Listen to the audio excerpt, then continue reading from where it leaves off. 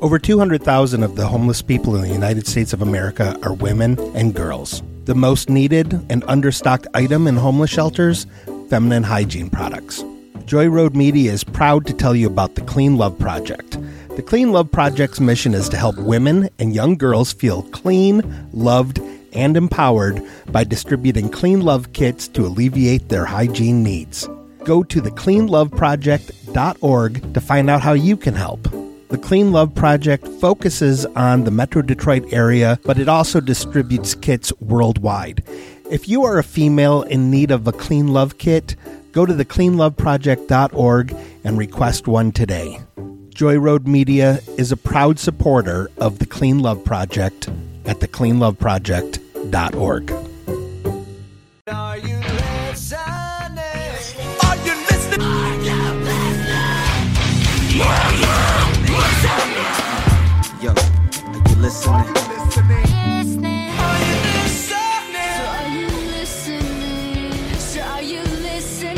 Are you listening? Are you listening? Are you listening? Yo, my G. Are you listening? Are you listening? Are you listening? Are you listening? Are you listening? Are you listening? Are you listening? Are you listening? Are you listening?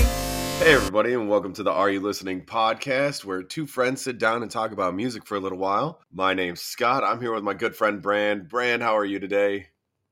I'm doing all right. I'm still not convinced it's you, even though I can see you, hearing you. You're going through a little bit of a sick patch right now, but we'll a little get there. bit, We'll figure it out. little bit. I'm a little bit off, but I'm doing all right. You sound like a drunkard. Do I? Yeah, I'm gonna start slurring my words real soon when I get into these names, probably. Right? Isn't that? Well, that's every episode. Yeah, I know.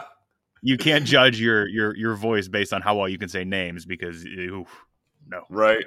No, I got these names, but we're here. It's the first week of the new year. It's 2024 now. It's crazy. First record of 2024. It does feel weird, and I probably won't remember it's 2024 till about May. So, are you a New Year's resolution kind of guy? No, I don't think so. No, not really. Me neither. There'll be things that I do, and this is how all of these things started. Like me rating everything that I listen to and writing things down. I think it all started from like, oh, I wonder what I do this year, and then it just turned into something that I do every year. Oh, so yeah. I don't think I need to add more shit for myself. Right, because you rate every single piece of media you take on throughout the year. It's a tiny bit more like the first year I did it. Yes, it was very strict, but I've been a little more lax where, well, not only, especially if I've seen it before and I know it's rated, I don't care. Oh, okay. But there are things now that like I'll just throw a movie on that I know I didn't rate, but I'm not going to finish it. And then I'll just watch some of it and fall asleep. And then I don't count that. Oh, okay. I don't count the records we do for the show because we do it for the show. And I don't write down vinyl I listen to unless I'm setting out to do like a review of that record. Oh, okay. So, but like I do have, I still have an app. I might be one of the only people left that still uses Last.fm to track what I listen to yearly. Oh, okay. So I didn't know that was a thing. Yeah. When I listen to a vinyl, I will put it into Last.fm. And there's actually a thing on Discogs where you can like, scrobble on Last.fm straight out of the Discogs app. So. Oh, okay. I'm not much of a New Year's resolution type guy either. I just try to be the best me I can be every day. Yeah. And you're going to run a marathon this year, though. Yes. Yeah, I am. I mean, that's not really a resolution. That was just me. It's a life resolution. I suppose. Yeah. Okay. We can count that. I have a few bigger races that I'm going to do this year that I'm really stoked on. I got one in May that's like 15 miles. So that'll be the longest race I run. But then, my full marathon will be later this year. I'm pretty stoked on.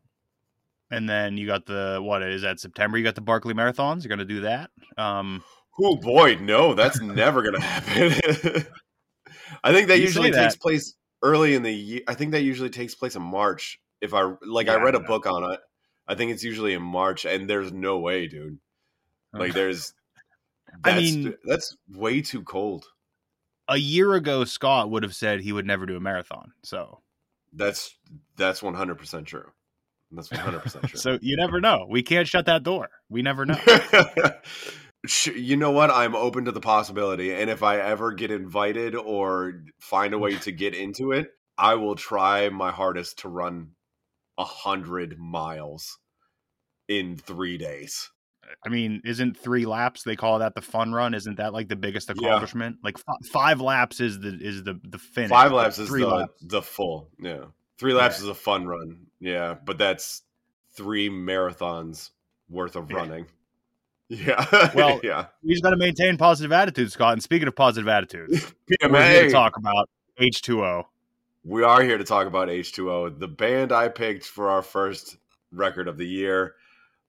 You had probably heard them on a few comps here and there. On a few comps. Yeah, some of the songs probably on this record. This wasn't the first record of theirs that I heard, but this was the first, I think, new record of theirs that I heard. Okay. I'm I had never, huge fan. as far as I recall, I had never listened to a full record by them. Okay, but I definitely heard I've heard some individual tracks not even on the comps, but the comp tracks I loved, and I love those comps. Those, if we broke down those comps to how much percentage of like listening time of a certain yearly period, they probably had the most for 5-6 years. Man, because those comps were like the greatest, because you get all these great bands, 1-2 songs each, usually one, but like like every band's, I don't want to say we're completely different, but same genre but different sound sometimes, and it's just it was like listening to punk rock radio without commercials. It was great. It was it was excellent, and they were cheap. They were usually like $4 or $5 at most. And that was like one of the best ways to find new bands back in that time, because we didn't have internet like that. You just had these super cheap comps, all the thank you notes on the back of jackets of CDs that you bought already, pictures of the band wearing different t-shirts, so you went and checked out that band, record label, like other bands on record labels. That was the only way to find music back then. Although it may be, I don't know if it helped. I mean, I definitely discovered new bands from it, but I think it's proof from this. Like I loved those H2O songs, but I never ventured out and cared about listening to another record. I was like, I got their songs, I'm good. Right. Yeah. But I was still aware of H2O even outside of that. And we'll get into that, I think, within the notes and within my notes. But there's obvious reasons for that at a certain point. Well, let's jump into the notes then. H2O is an American hardcore punk band who formed in New York City in 1994. While touring as a roadie for Sick of It All, Toby Morse would sometimes sing with the band during encores. In late 94, Morse decided to start his own band and formed H2O in the Lower East Side of Manhattan with guitarist Rusty Pistachio and bassist Eric Rice.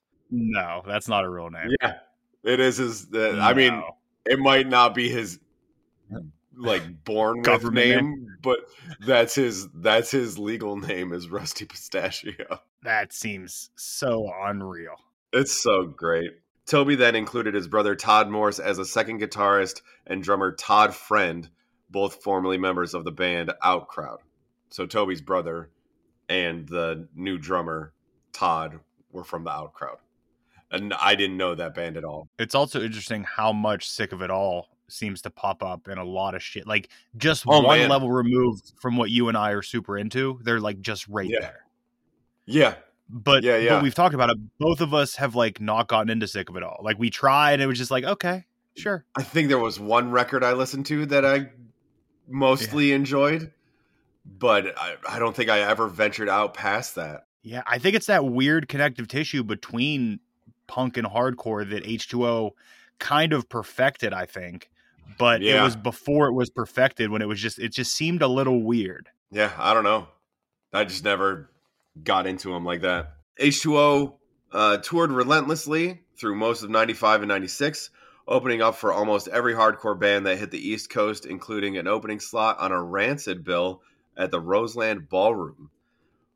They opened for Quicksand on Long Island in the summer of 95.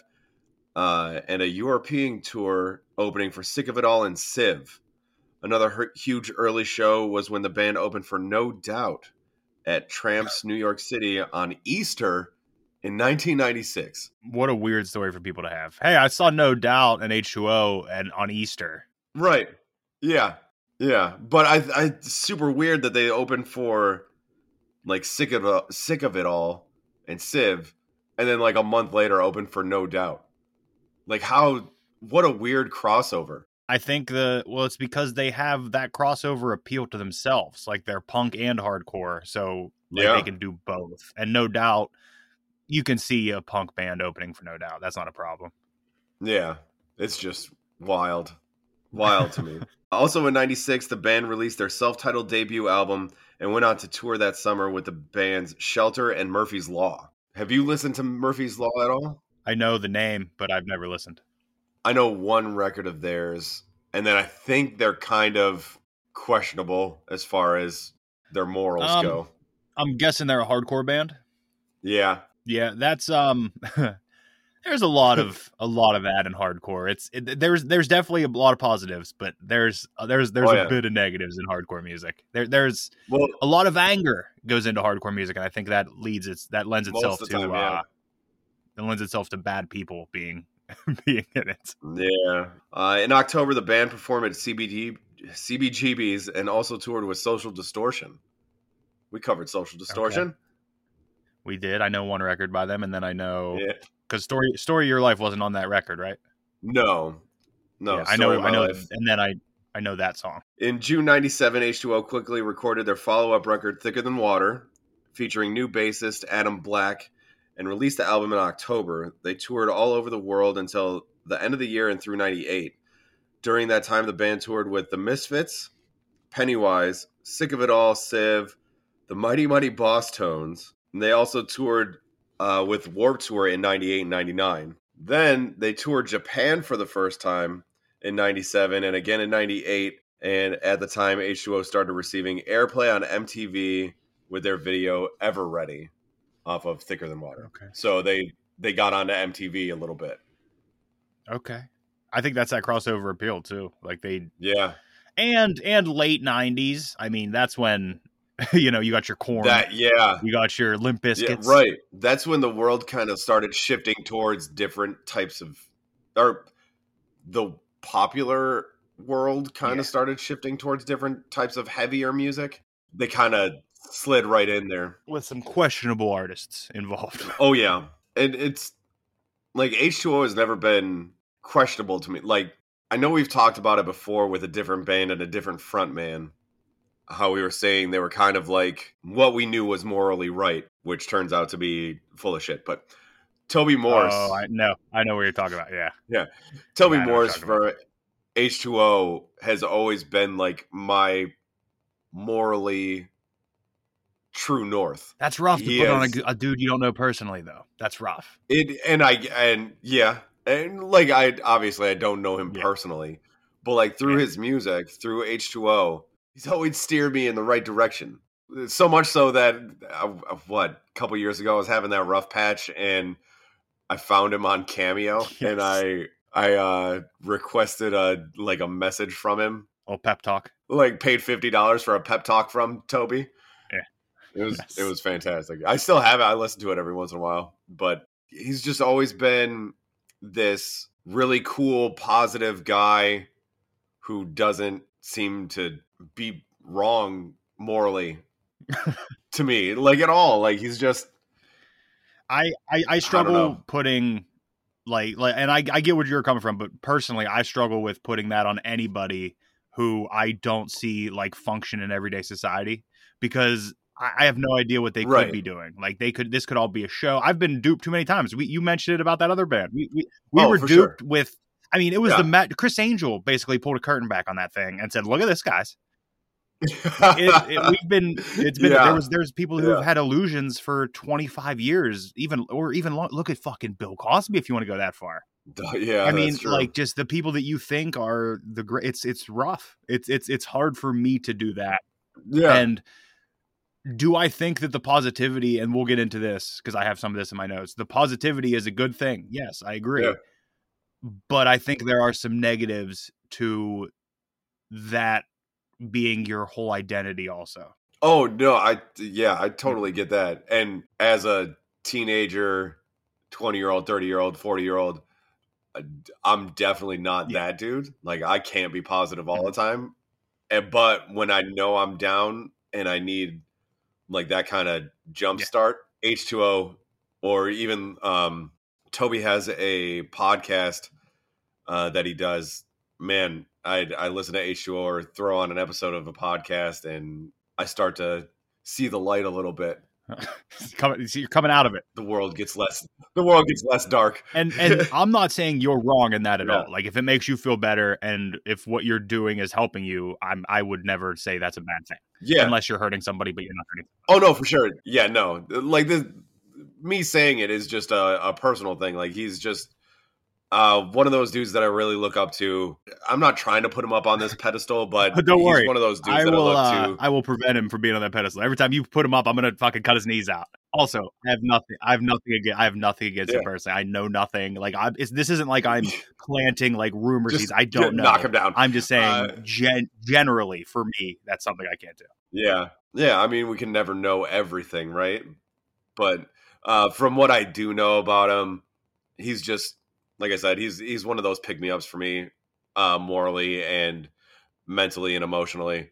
So I appreciate Toby. He's fantastic, super cool guy that I don't personally know. Great disclaimer.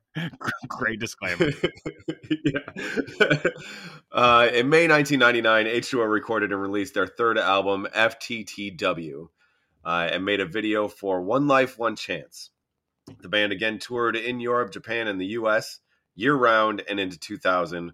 While touring the Warped Tour in 99, the band shared a tour bus with the band 7 Seconds. They would also go on to tour with NoFX, The Bouncing Souls, 7 Seconds, and Saves the Day. Saves the Day pokes in there weird. Isn't that weird? Isn't that weird? Yeah, it's a weird one. F.T.T.W was released on May 18th, 1999.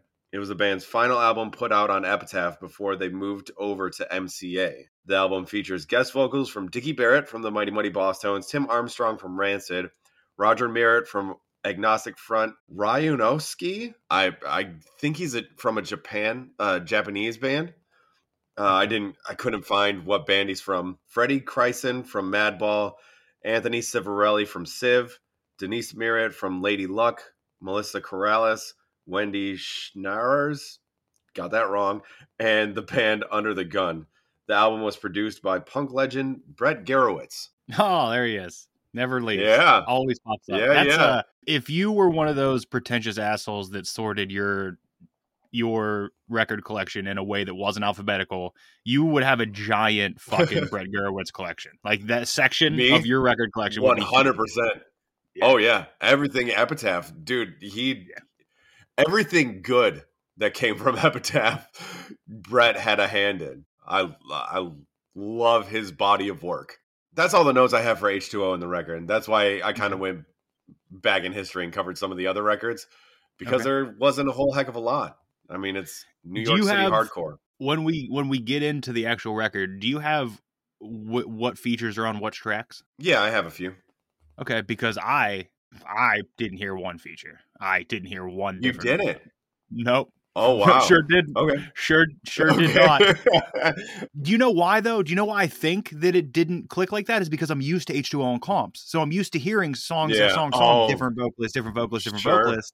So I don't even think like I heard one song and then like, oh, I know this song. And the next song, somebody else could be on. I'm like, okay, yeah, another song. Great. Weird. Yeah. Okay. It is weird. Yeah, no, I have it written down. Yeah. So albums released May 1999. Okay. Coming out on the 4th, we have The Bouncing Souls with Hopeless Romantic. I know that song from a comp.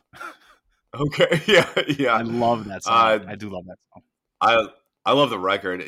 Have you not listened to a Bouncing Souls record all the way? I've listened to a few, but I don't know which ones. Okay. All right. Hopeless Romantic was a big, like, it's funny. Some of these are like big ones for me because of the time. Okay. Yeah. Right? So Bouncing Souls, Hopeless Romantic is a big one for me from them. I love that record so much. I don't know if it's one I listened to, but I know I love that track, so maybe I did. I don't know. Also on the 4th, we have Chevelle with Point Number 1.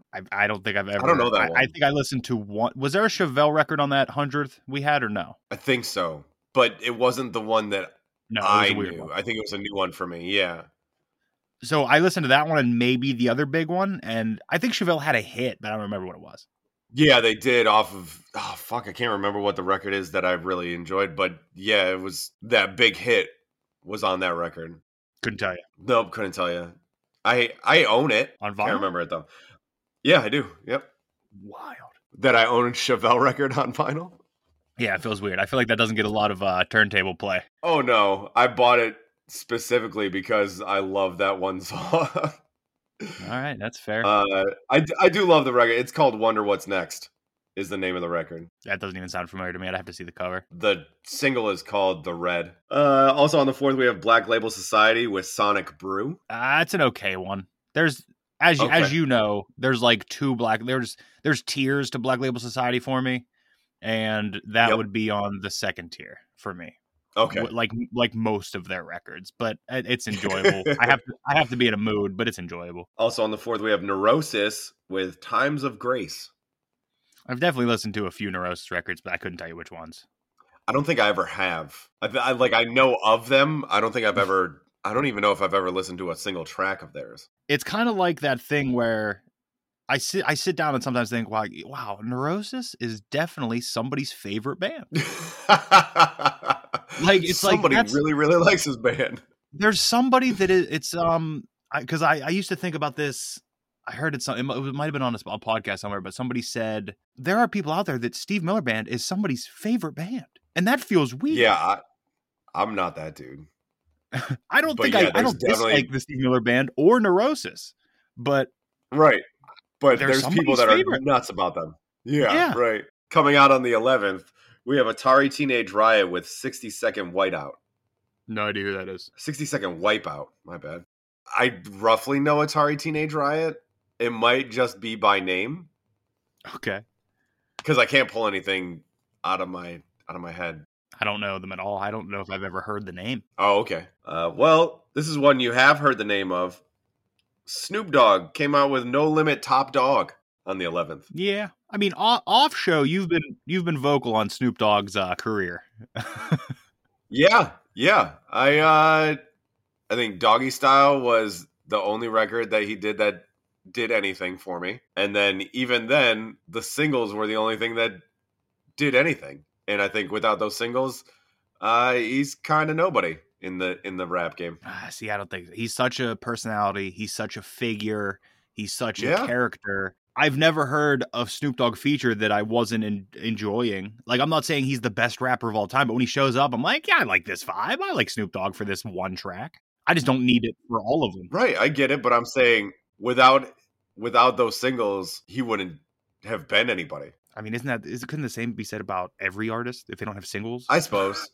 But I mean, what singles from any other record of his do you know? Drop It Like It's Hot, Drop It Like It's Hot, Drop It Like It's Hot. That was a feature, wasn't it? That wasn't him. It was him and Pharrell. It's off his record. It's off his record, I believe. Oh, is it off of Snoop's record?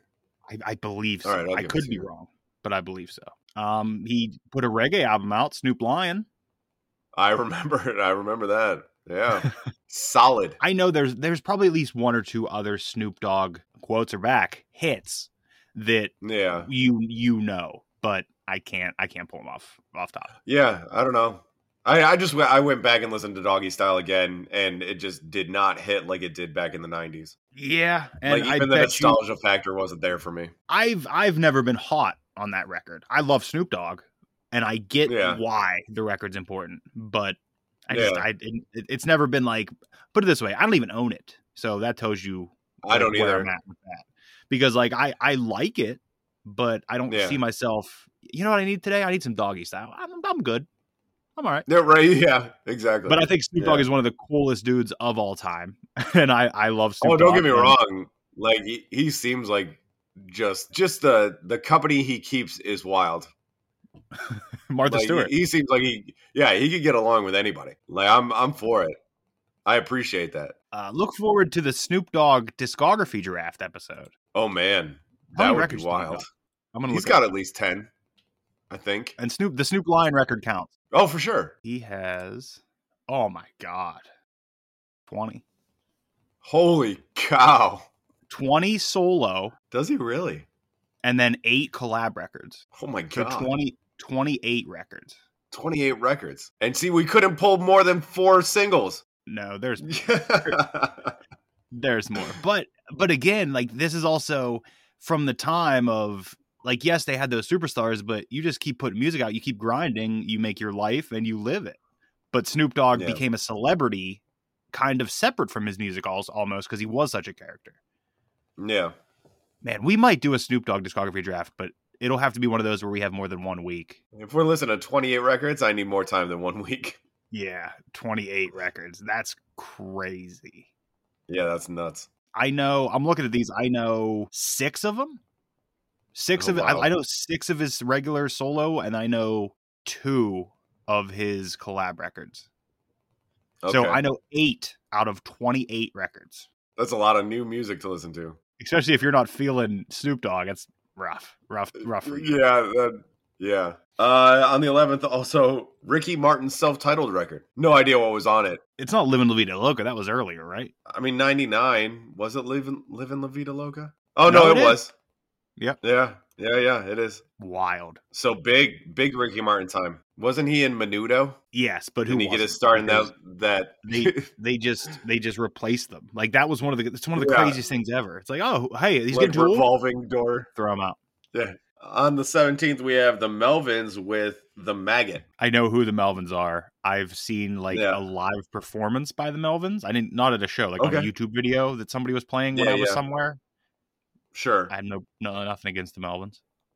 I know very little of them. I don't know this record at all. They're like the Sick of It All realm, where I know that maybe heard a track or two. Also on the 17th, we have Moby with Play. What was the big Moby record, I think? I'm pretty sure it was. And I was definitely not into it. Not at all. Love Moby. Big Moby dude. No, not at all. Can't stand Moby or that genre of music. I saw him as an actor in something or in a sketch, and he was genuinely funny, and it was all based around him being Moby, and it proved to me he doesn't take himself too seriously, which is crazy. I don't know. Okay. 22 studio albums for Moby? No, I refuse. We're not doing a draft. We're not doing it. I can't. 21? I think there's 21. Yeah. Yeah, no, I refuse that one. Although it looks like some of them are live, so we could get rid of those. So there's probably 17, 18? Nope. Well, it looks like we got to clock in for a Moby draft. You can have them all. I'll do it myself. I'll do the episode myself. Else sit in for me. Well, actually, it's not really a draft if I do it alone, is it? It's just me ranking Moby's albums. You will rank them. That's it. On the 18th, we have AFI with Black Sails in the Sunset. Not one that I had a lot into, to be honest with you. Oh, no? I know it, and I've listened to it. I really, really like that one. But I didn't... AFI wasn't... It's weird, because there's 2 different AFIs, obviously. Everybody who's listening to AFI knows that. Yeah, hugely different. And they were both introduced to me as if they were 2 separate bands. And I like them. I like them both almost. So it's weird. I mean, they kind of feel like 2 separate bands. I think Sing the Sorrow could be considered connective tissue if you look at it from a certain angle. I was going to say that's the transition record. Yeah. From this era, the Black Sails in the Sunset, the Art of Drowning, which was the next record. And then, Sing the Sorrow was from the transition from the more Misfits style punk rock to their more poppy electro kind of stuff. Kind of metalcore that they did with December Underground. Yeah. I like it. And maybe because Sing the Sorrow is my favorite record by them, maybe that's why I like both of them, because it's both in there. I don't know. Sure. I like them both. I know I think really... Art of Drowning is my favorite of theirs. It's not really in vogue to say, but I like them both. Also on the 18th, we have Suicidal Tendencies with Freedom. That's not... I only know the big one of theirs. The one with Institutionalized. The first self-titled. Yeah, that's the only one of theirs I know too. Yep. I think I downloaded their whole discography, but I only cared about that first one anyway. Also on the 18th, we have Death by Stereo. If looks could kill, I'd watch you die. I know the band. I wrote it on a lot of folders as a young boy, but don't think I ever listened to them. Gotcha. Also on the 18th, a big one for you, Backstreet Boys with Millennium. Man, that's not just a big one for me. That's a big one for the world. That album was huge. Not this guy. It was but so the rest of the world. Big. It was so big. Those hits are amazing. That's an amazing record. I love that record so much. I bought it on picture disc because it's the only way I could get it. Yeah, I hate that. Now that I think about it, I may own it on picture disc and regular now because that was one of those where I was like, I got the picture disc. Oh, well, got to buy the regular one. So you can actually spin it and listen to it? Yeah. Although I have noticed that some picture discs have much better quality than others. I think... Do you know what ruined picture discs, I think? I think it was the Disney soundtracks that ruined picture discs. I don't know what they did, but they like make the paint super thick so it like really muffles the sound. Gotcha. Because I have, between that Backstreet Boys picture disc, the Devil Wears Prada Plagues picture disc, and the Attic Smart Alex picture disc I have, they're all listenable. Right. Now, if you put them on a Crossley, like I'm not saying I have a $4,000 turntable, but I have a turntable that's a little better than a Crossley. If you put it on a Crossley, it might sound like garbage. I don't know. I have a Newfound Glory self-titled picture disc that it doesn't sound bad, but I wish I had like a regular one. Also, I wonder how much of this is you and I listening to the completely compressed MP3 files and CDs that we were listening to. So then, like when we hear a potentially, it's not, that doesn't have the depth that a normal vinyl would, we're just like, yeah, it sounds fine because we listened to those compressed files for so long. Right. Yeah. Possibility. Coming out on the 21st, we have In Flames with Colony. I liked Colony. I was never a huge In Flames guy, but I had a time where I was listening to some In Flames. On the 25th, we have Len with You Can't Stop the Bum Rush. At some point, I'm going to have to go through this whole podcast and write down the amount of CDs I've said that I've gotten from Columbia House, because it has to be over. It has to be over what it is, because I know that was one of them. Yeah, that was the You Can't Steal My Sunshine. I know it's not for me. If you steal my sunshine, keep you bursting on my feet. If you steal my sunshine. I loved that song, and the rest of the record, as I recall, was unlistenable. That's what I recall. I may revisit it at some point, but oh boy, do I remember that song. That was in that time where it's like, we got him, we hooked him. We don't care if the rest of the record sucks. And that was a big song. Like when I worked at Vans, we had VHS tapes that played music videos. Okay. And that song was heavy rotation on those VHS tapes. I remember that. Man, I wish I could get my hands on a Len VHS tape right now. I ended up stealing a bunch of those Vans VHS tapes, so I guarantee I have that song on. Maybe you shouldn't put that on wax. Is there a statute of limitations on that? There has to be. They gave them to free to the stores. Like, we were supposed to destroy them. And I just had a problem with destroying them, so. Oh, yeah. If you were supposed to destroy them, I don't have anything against that. All right. Yeah. Good. So, Scott's a criminal. Continue. Oh, yeah. We've known that for years. Also on the 25th, we have ICP with the Amazing Jekyll Brothers. Weird that you and I were talking about ICP yesterday, but. Yep. We sure were. I don't know that one. I don't know that one either. But it doesn't sound familiar. Like, I guarantee I know the cover art, but I don't know any of the music off of it. Yeah. That's probably it. And if I listened to it, maybe I would be like, oh, I remember this song. But who knows? I probably wouldn't. This is too late for me. I was never, we talked about it yesterday. I was never a big ICP guy, but anytime I jumped in a friend's car that was driving me around in the 90s, somebody always had ICP cassette in the tape deck. Whoop, whoop. Yeah. Last on the list, released on the 25th, Anti-Flag's A New Kind of Army. All right, so let's look at the charts. Yep. On the charts, do you want the 200 or the Hot 100? Millennium has to be on there at some point. Let's go with the 200 first. The 200 first, okay.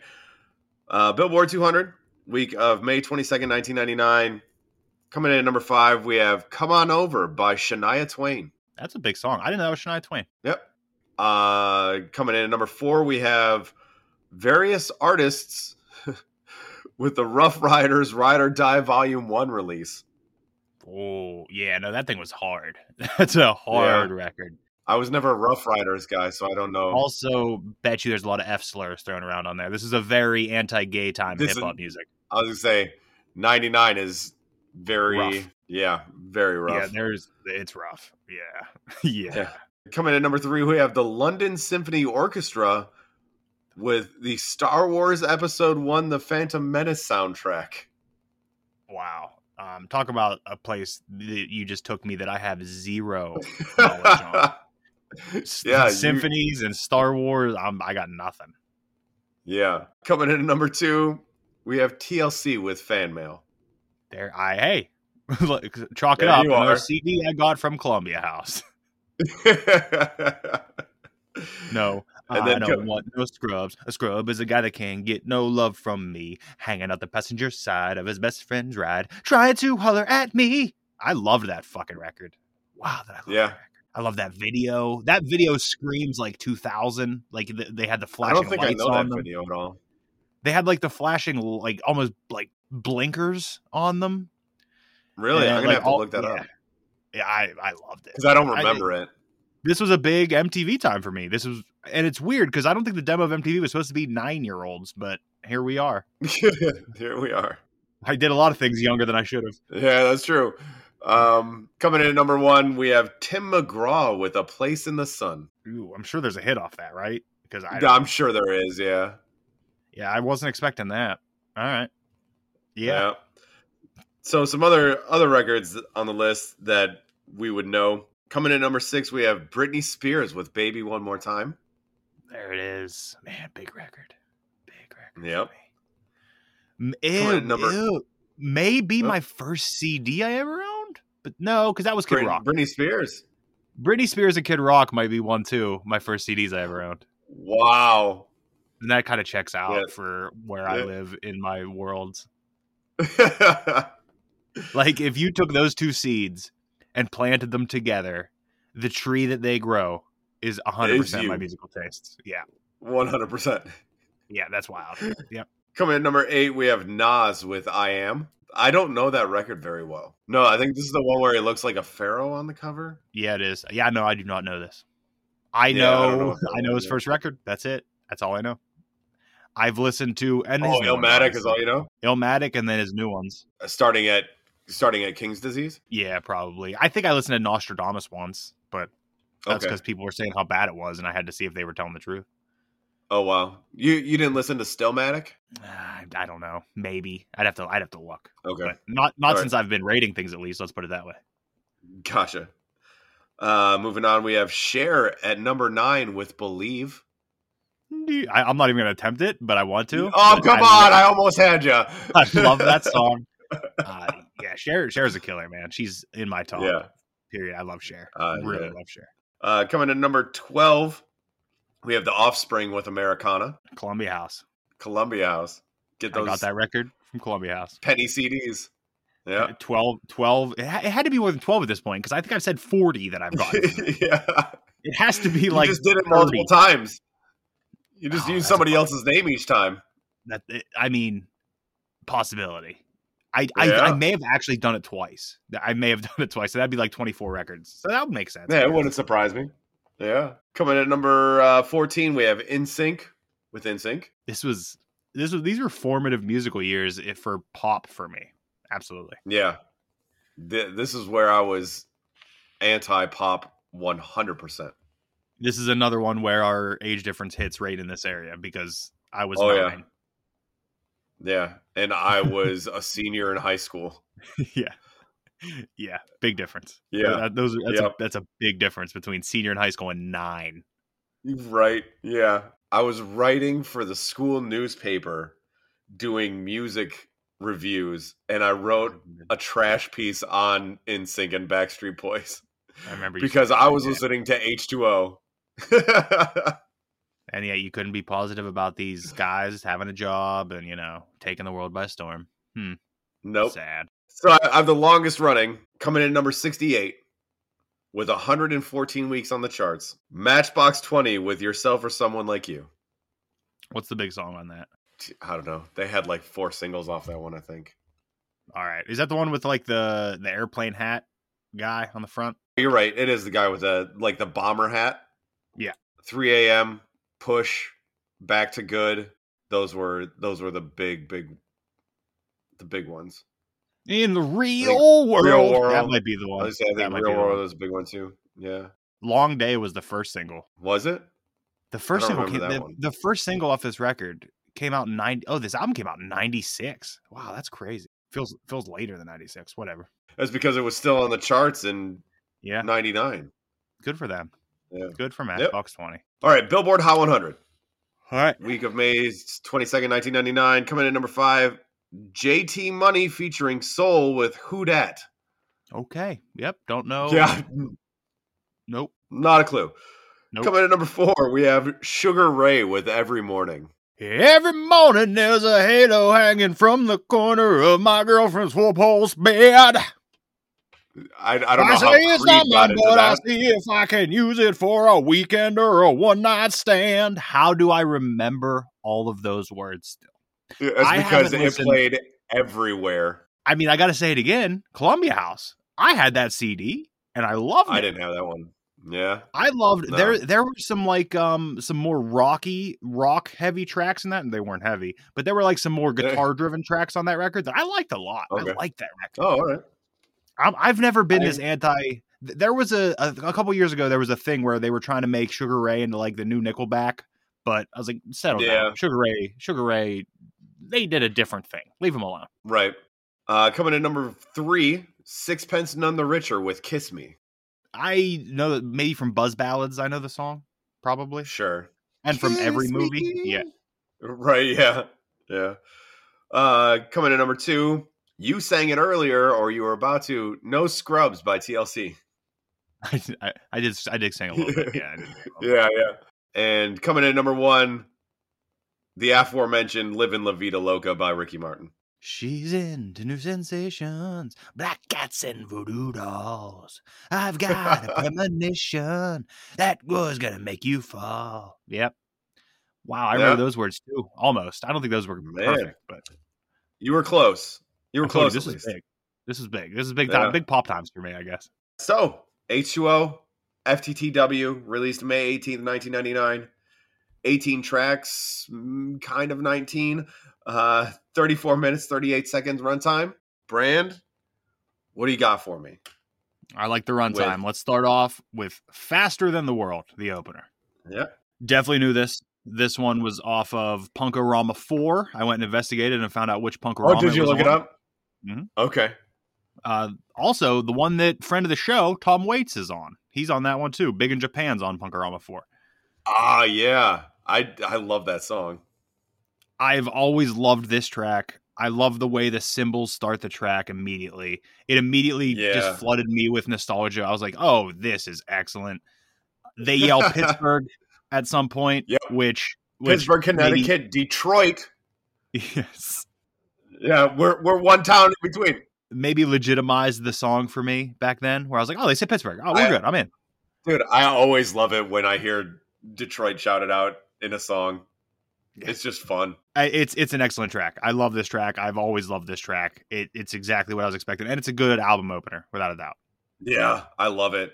This has 4 of the features on it. So we got Dickie Barrett when he says, "What about Boston?" Yeah, that's Dickie Barrett. Tim Armstrong said something. I heard it about the Bay, I think. Okay. Roger Merritt. I don't remember. He's from Agnostic Front. Yeah, I don't remember what city he shouts out though. And then Ryan Eske says Japan and Europe. Yeah. Okay, that's cool. That might be why I missed. If there's 4 fucking features on there, that's why. Because it's just people yelling. Yeah. Really, it's not like an actual feature. No, it's just them shouting out their cities or whatever. Yeah. Okay, I got it. So moving on to Empty Pockets. Yeah. Very quick, gets to the point. Well, everything wrong is just because of Empty Pockets. Like, that's the point. The issue I have with this one, it's just a great punk song. I think there's a few things that have come out since this song that we've reassessed as to why they're happening. Fighting with the cops, not necessarily because of Empty Pockets. I mean, you could trace that. People shooting up the blocks, also not necessarily because of Empty Pockets. Yes, you could connect it at some point. Could be. But most of it's still fairly accurate. But we've reassessed some things that they mention about being Empty Pockets as a reason, and it's not. In 25 years. Yeah. In 25 years, not quite the same anymore. But most of it still applies, which is also sad. Like, I wish it didn't apply. Right? I know. But, listening to it, I was like, oh, man, some of this really still hits. Yeah. It's a good song, though. It's a good song. It's a quick song. Yeah. All these songs are good. I was going to say, they're just a bunch of quick punk rock hardcore songs. Yeah, which doesn't lend itself to a magnifying glass a lot because it's really hard to critique. You're not supposed minute and a half long songs. Yeah, you're just supposed to go with it. Yeah, that's part of the reason why it was hard for me to bring you an H2O record. Yeah, because when you try to dissect a 60-second song, it's really hard to get thoughts on the first 10 seconds and then the next 10 seconds. Like, it's a minute long. It's a good track. The message is there and I kind of relate to it. Next song. Yeah, exactly. Like, okay, I heard it. Yeah. Great. Oh, it was fun. It was good. And you can phase in and out of it. Like, you'd be like, oh, I'll listen to this one for whatever it's telling me. I'll listen to this one just for its speed and for the sonic quality. Yeah. Like, you can phase in and out of what you need. Let's move on to One Life, One Chance. Yeah. Here is the second sound of H2O, as opposed to like the more hardcore punk tracks that we've gotten. This is their other sound, which is a more melodic type of hardcore, like a more more sing-songy type of punk. And they do these sing-along choruses about as good as anybody. Like, the sing-along choruses that they do are up there with the best of them. With the gang vocals and everything? Yeah. Yes. A good track here, even if I'm dealing with a bit of PTSD from toxic positivity stint in my life. Now, this is what I was talking about, where there was absolutely a period of my life where I was toxic positively. Like, no matter what somebody would tell me, no matter what would come up in my life, I was under this belief and under this assumption that positivity will get you through. I'm not saying that's not true, but you have to take that with it's okay to not be okay. And I didn't believe in that. And I think when you stop evolving at that level and you're like, oh, I'm done, you're doing yourself and everybody around you a disservice. I get that you're being positive, but that kind of positivity could be extremely toxic. And I am having PTSD because I was absolutely that toxic person. You were that dude? Yeah. Yeah, absolutely. I love this song. I covered this song. Okay. No, it's a good song. I'm not saying that. Like, halftime acoustic, like it was a big difference. But I love, like, this is one of those songs that made me look at my life and put Toby up there as far as someone to, like, I don't want to say idolize, but someone to be able to follow and kind of help mold my personality around. I was so negative back then. Even more so than now. How wild. Yeah, that's rough. That's rough. I don't know how your wife said, this is the guy then. This is him. Yeah. If you were that negative back then, I don't know how she was like, oh, I see that little kernel in there. We can work with this.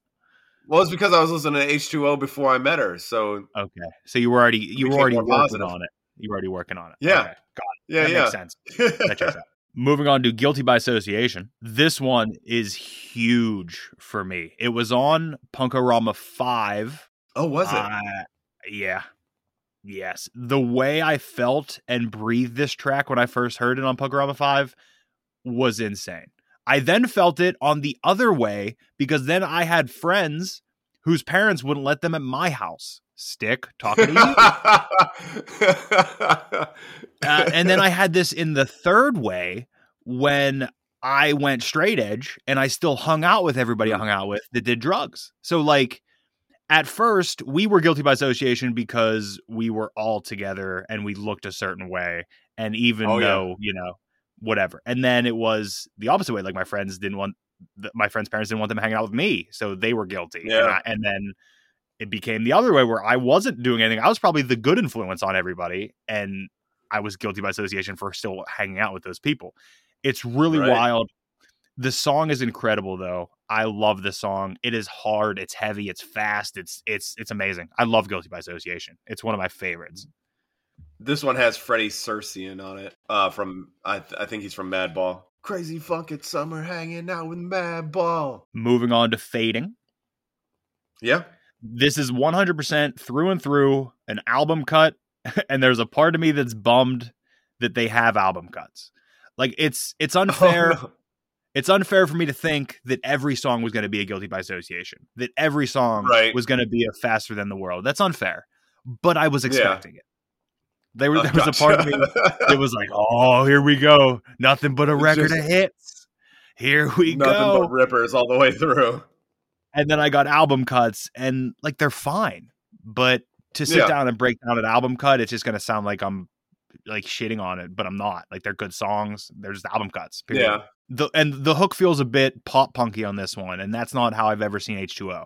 Was like pop punk band. Right. It was different. They were kind of testing the waters, I think, with the pop punk, the more melodic side on this record, more so than before, because the record after this was they got signed to MCA, so the major label, and then that got even more so pop punky, but that was also the time. So this is 99. I think Go came out in like 01, maybe. Okay. Yeah, it's got more of that like Newfound Glory kind of sound to it. There's some of that where it's still got a little bit of hardcore influence, a little bit, but more on the pop punky side. But I love that record too. But Toby's vocals on Go sound a little bit off to me. Okay, like they're processed slightly. Moving on to Bootstraps. Yeah. Help others, respect, and remember who helped you. Refreshing, and such a bummer that this seems so out of touch now because it's just obvious. Like that's what we all should be doing, and it's just shit. It's just that's not. The idea of pulling someone else up by their bootstraps is great. Like that whole phrase, well, I'll pull myself up by my bootstraps is so well known that grabbing somebody else's bootstraps and helping them up. Helping them. Yeah, that's what we all should be fucking doing. As a song, it's fine, but I like the ideas presented in it more. So like this is one where I was like, I like these ideas. The song's fine, but I like these ideas presented more. Yeah, that's another thing with H2O. Like I like like I said, like the, kind of my moral compass. You know, like the ideas themselves really like they're kind of like ideas about or about the scene. You know how the scene kind of worked back then, at least. That really helped me get into it and see how good you're supposed to be to everybody. You know. Yeah, but the problem is the scene didn't agree with that a lot. Ooh, no, it didn't. Especially behind the scenes in the scene. Moving on to Can I Overcome? Yep. Another album cut, but a good one. It fits here well. Hearing the lyrics about everything not being fixed by positivity is great, though. I think I unfairly was anti-Toby, but that seems unfair because I wasn't completely anti. But I had this assumption that because of the people who adopted that personality, like me when I was toxic, who adopted that personality, I thought that like he's the head of that PMA movement, the positive mental attitude, all that shit. Yeah. And I unfairly, and maybe because I didn't listen to H2O other than those big hit singles that I loved, I thought maybe he was preaching the positivity in the music in a way that didn't put it juxtaposed to negativity. But there are negativity in these songs. The songs are well-rounded when they're written, positivity, negativity here and there. Acknowledging the negativity is a big deal, that when you're toxic positively, you don't acknowledge the negative. You just everything's positive. Yeah. So when I'm hearing some of the negativity in these songs, I appreciate it because it makes me take that layer off. Whereas, he's not actually doing that. That's just idiots taking it upon themselves to act like that. So it helped me a bit with that. That's for sure. Oh, that's good. Moving on to Found the Truth Within. Yep. Another true album cut here. doesn't do a lot for me. It's very forgettable and not that great of a sing-along hook. It's an album cut, but it's also on the lower tier of their album cuts for me. Just kind of a throwaway for me. Gotcha. I love this song. Moving on to, it always happens. Moving on to Old School Recess. Yeah. Logistically and literal problems here. Okay. Old School Recess, but the whole song's about Saturday? I know. Yeah, I know. You don't have school on Saturday to have recess on Saturday. And then you're also talking about like being adult in the scene, but like recess. Yep. Logistics and logic are out on this one. But again, you can look over that because it's just a fun, fast punk track. You're done. You're in, you're out, whatever. He wants Saturday every day for the rest of his life. Yeah, a Saturday recess. But recess is a school thing or a court thing. Yeah. Maybe he's talking about court. Maybe that's it. Yeah. It's super quick. It's fine. Yeah. Moving on to Helpless, Not Hopeless. Man, these album cuts just aren't it for me. They're fine, but I have a high bar for them as only hearing banger bangers. Like I've only ever heard the bangest of bangers. Yeah. So all these album cuts are just like, oh yeah, it's a fine song, but it's not their best that I've heard. Like I've heard their best. There's a reason they're singles. Yeah. Yeah, they were on the comps for a reason. Yeah. Moving on to On Your Feet.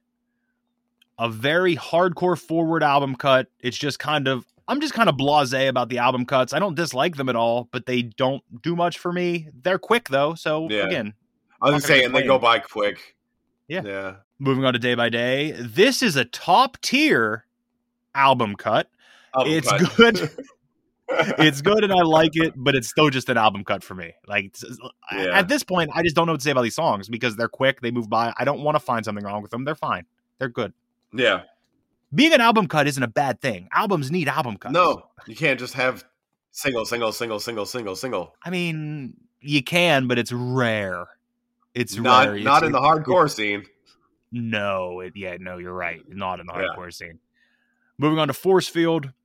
I actually like this track quite a bit, but I think this is where the positivity can be talked about in length. We talked about it a bit already. I don't have to touch on it much here, but yes, there's so much negativity in hardcore and the world in general that maybe 100% positivity is trying to counterbalance that.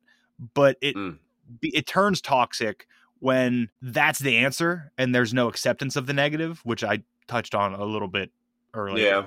Like it is okay to not be okay. And it took me a long time to hit that next level, like to realize, I do still need to evolve past this toxic positivity that I'm in.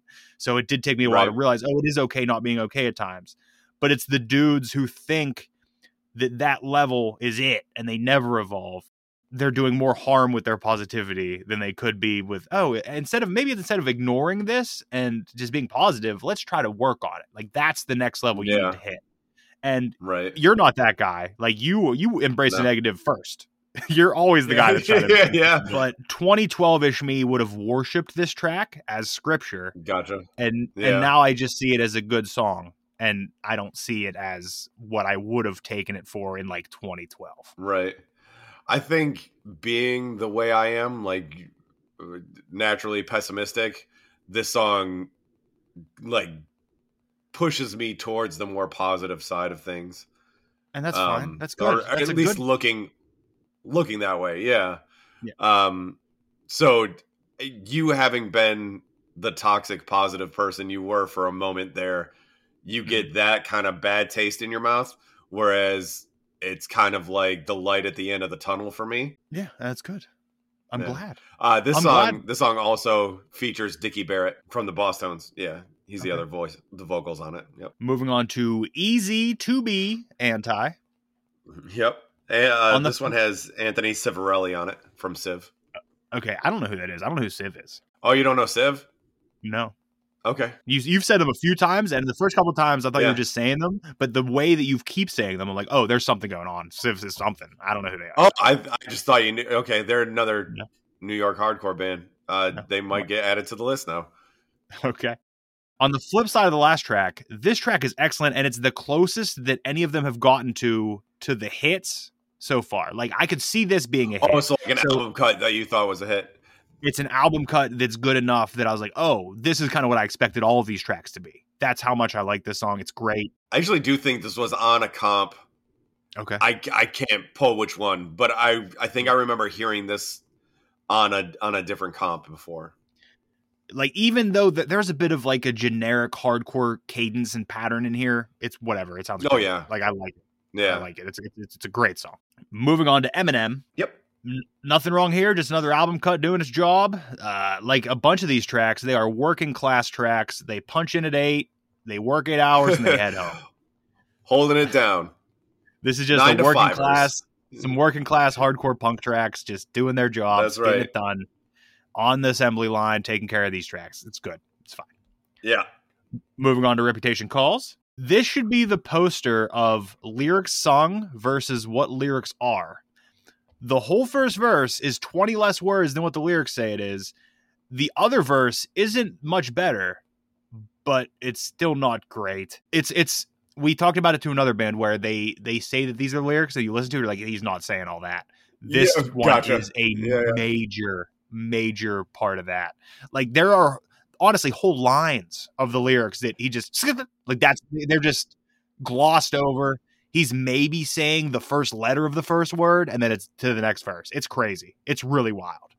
I didn't look at the lyrics while listening to this, so I don't. The song's fine. I don't know what it's supposed to say.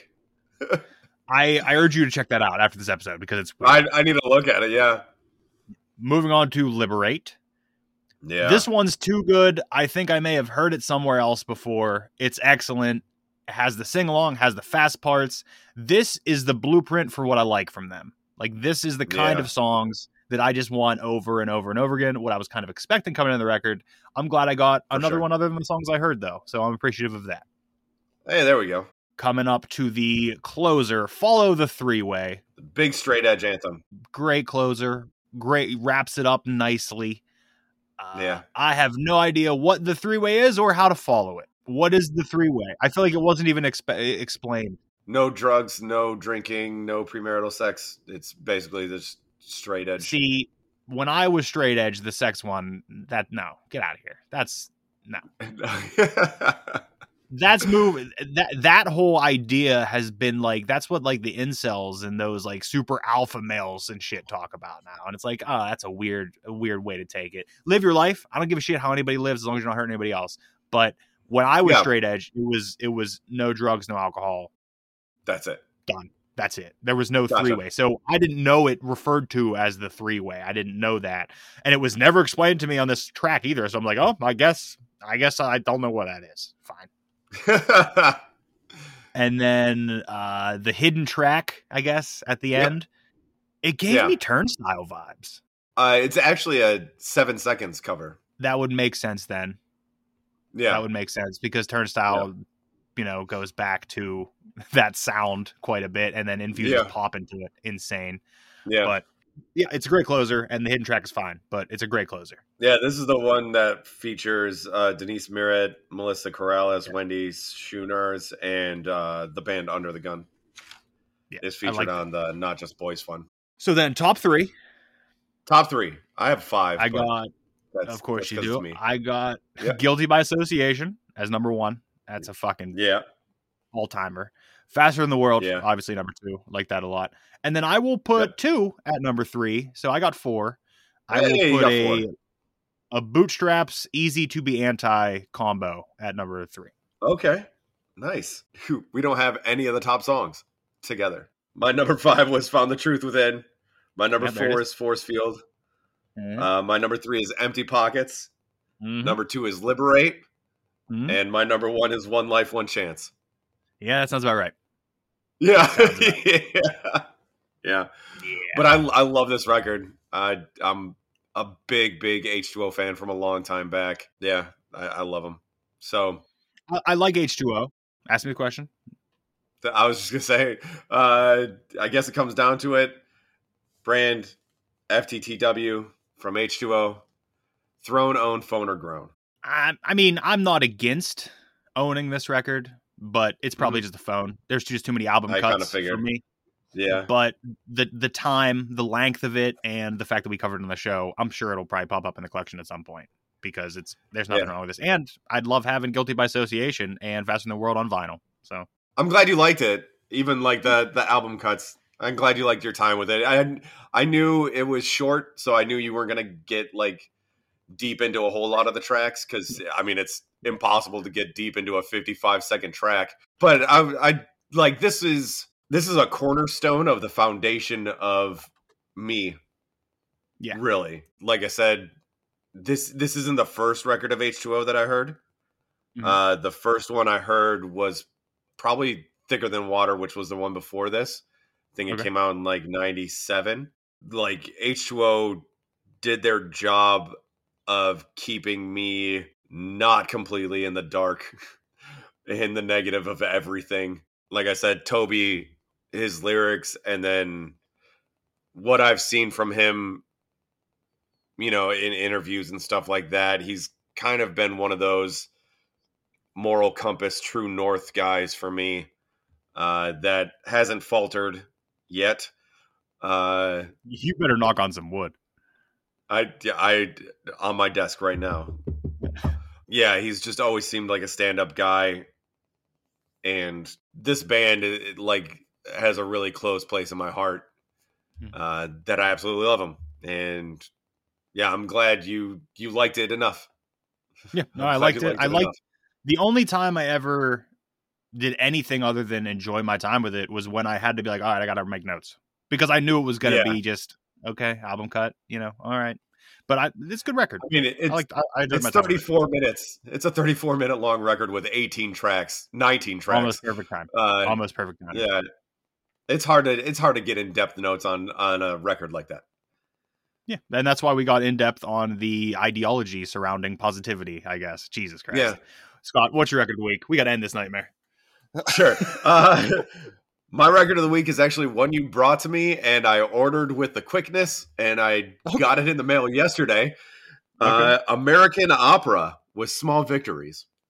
Yeah. I enjoyed it, but I knew you would. Localish band that I didn't even know about. Very, oh, dude, man, it's like they took everything and just threw it into a blender. Like you got some ska in there, you got some sad boy emo music, you got some acoustic, you got some like sailor shanties singing, you got some tavern songs all mixed in, and just it was just right. And then like the thing that really pulled it together for me, which is really weird, that cover art. I love that cover art.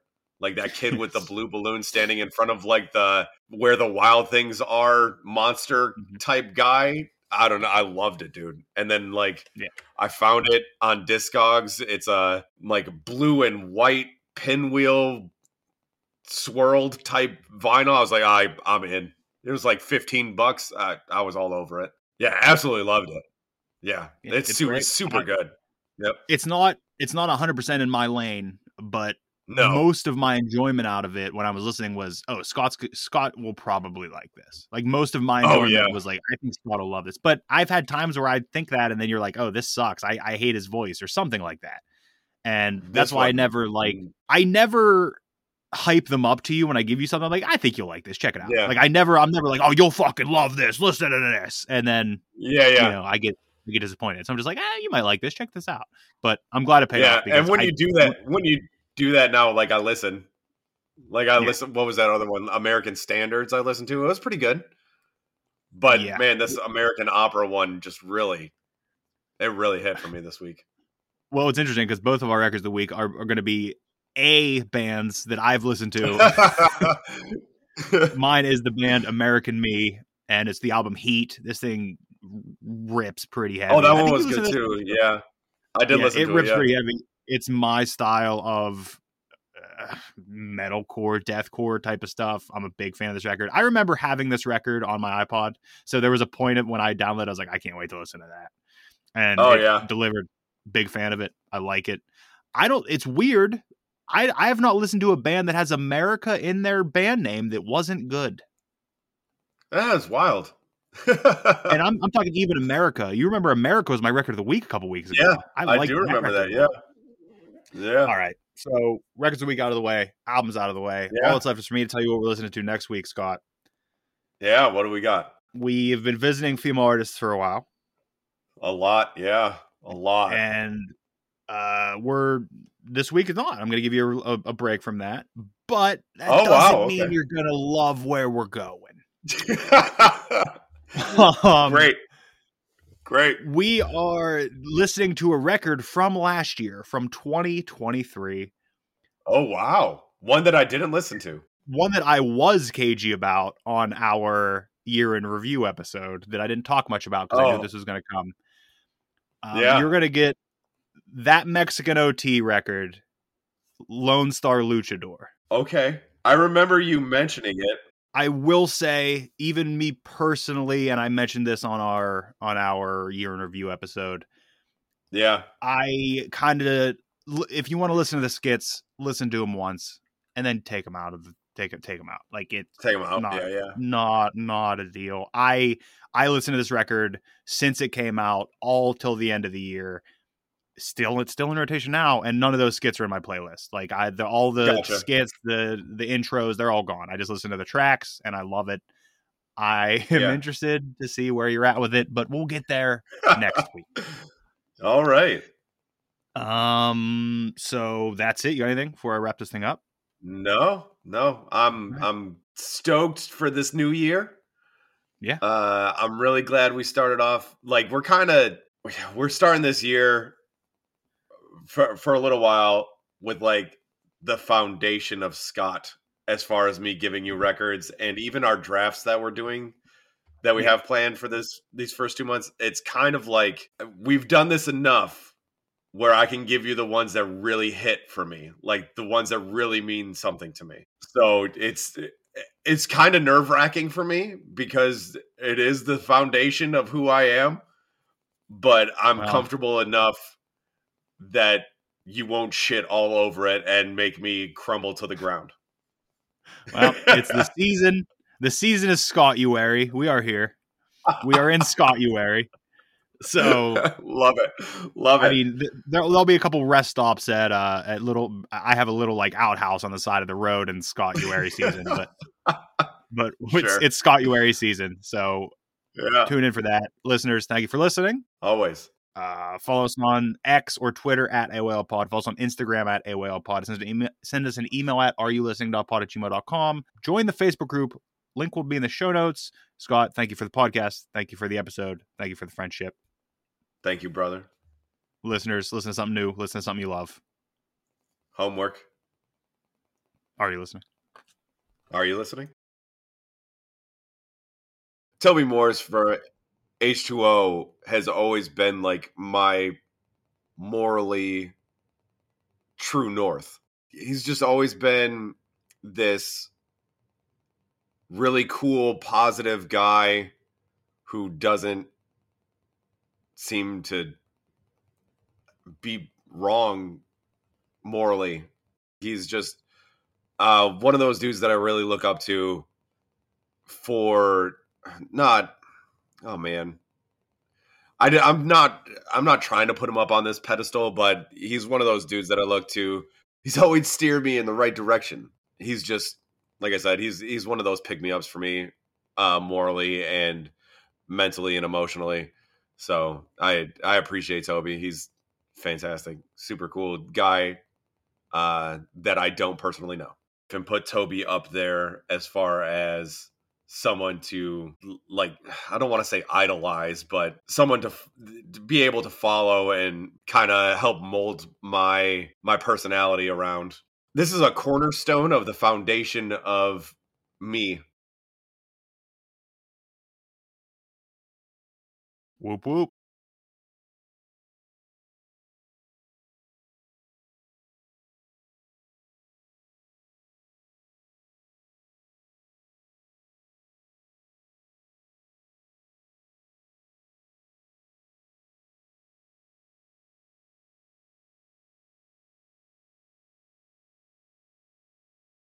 Like I said, Toby, his lyrics, and then what I've seen from him, you know, in interviews and stuff like that, he's kind of been one of those moral compass, true north guys for me. Yeah, he's just always seemed like a stand-up guy.